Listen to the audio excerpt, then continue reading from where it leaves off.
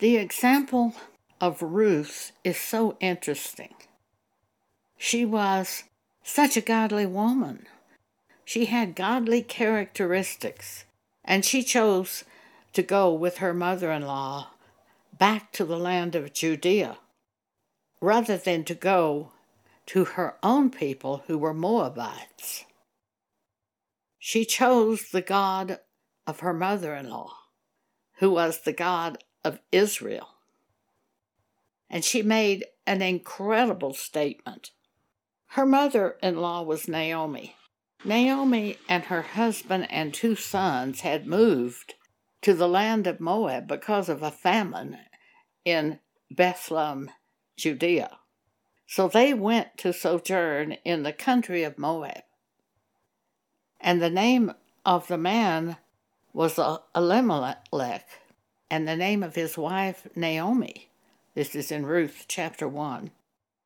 And the name of his 2 sons, Mahon and Chalon, Ephraimites. They were a tribe of Ephraim, of the children of Israel. And they moved to Moab during a famine. And Naomi's husband and 2 sons died there.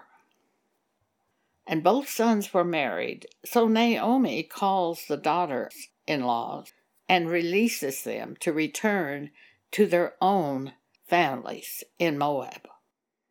Because she's not going to have any more children. They have no hope if they go with her back to Judea. So Naomi doesn't want to deprive them of a husband and children. So she releases them to return to their own people and their own gods. Oprah, one of the daughter-in-laws, kisses Naomi and leaves. But Ruth doesn't leave. She's the other daughter-in-law. And in the book of Ruth, chapter 1, Naomi said to her 2 daughter-in-laws, "Go, return to your mother's house.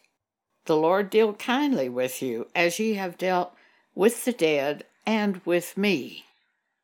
The Lord grant you that you may find rest, each of you, in the house of her husband," that they'd find new husbands in Moab, in the land of Moab. And Naomi said, "Turn again, my daughters. Why will you go with me? Are there yet any more sons in my womb, that they should be your husbands? You have no hope if you go with me. Would ye tarry for them till they were grown? Would you then stay with them from having husbands? Nay, my daughters, for it grieveth me much for your sakes, that the hand of the Lord is gone out against me." She left with a husband and 2 sons. She's returning with nothing. She even tells the people of her land, "Don't call me Naomi anymore, for I went out full and God has brought me back empty. My husband's dead, my 2 sons are dead." Ruth makes this incredible statement. There is no hope for Ruth if she goes with Naomi. But if she returns to her own mother's house in Moab, she may find another husband and have children. But to go with Naomi is no hope.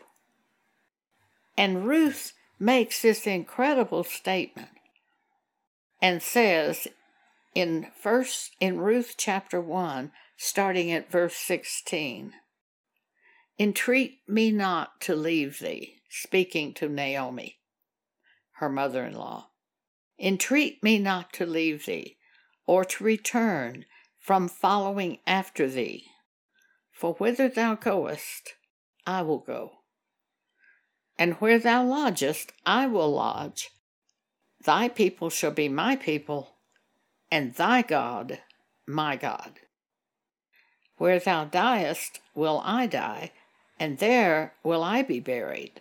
The Lord do so to me, and more also, if aught but death part thee and me."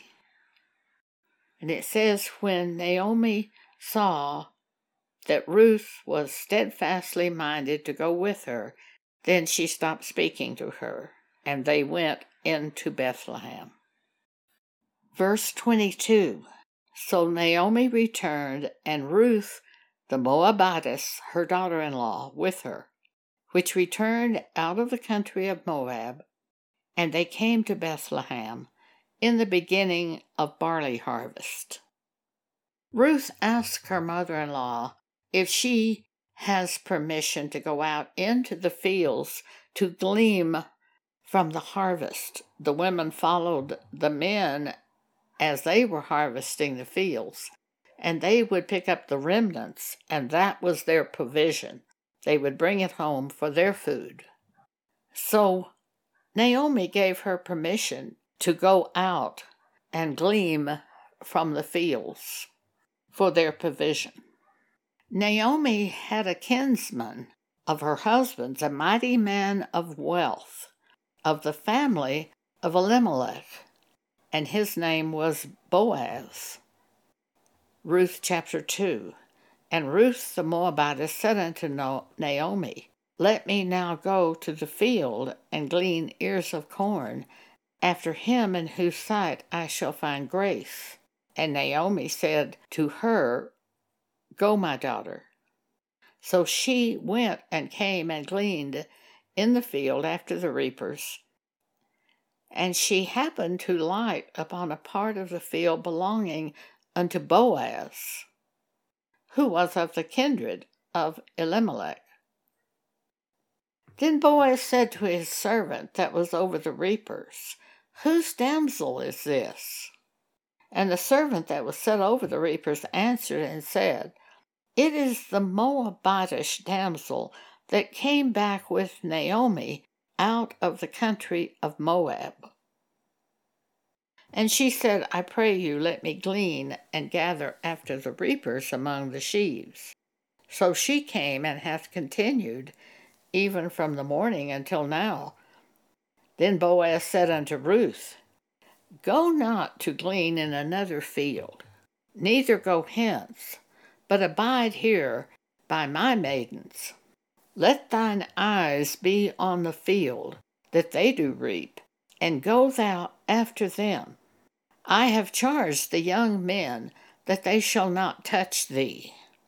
And when thou art athirst, go unto the vessels and drink of that which the young men have drawn.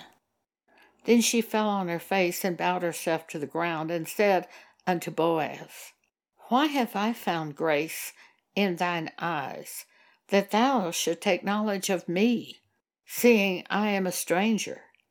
Verse 11 of chapter 2. And Boaz answered and said unto her, It hath been fully showed me all that thou hast done unto thy mother-in-law since the death of thine husband. He knew the sacrifice that Ruth was giving to serve Naomi.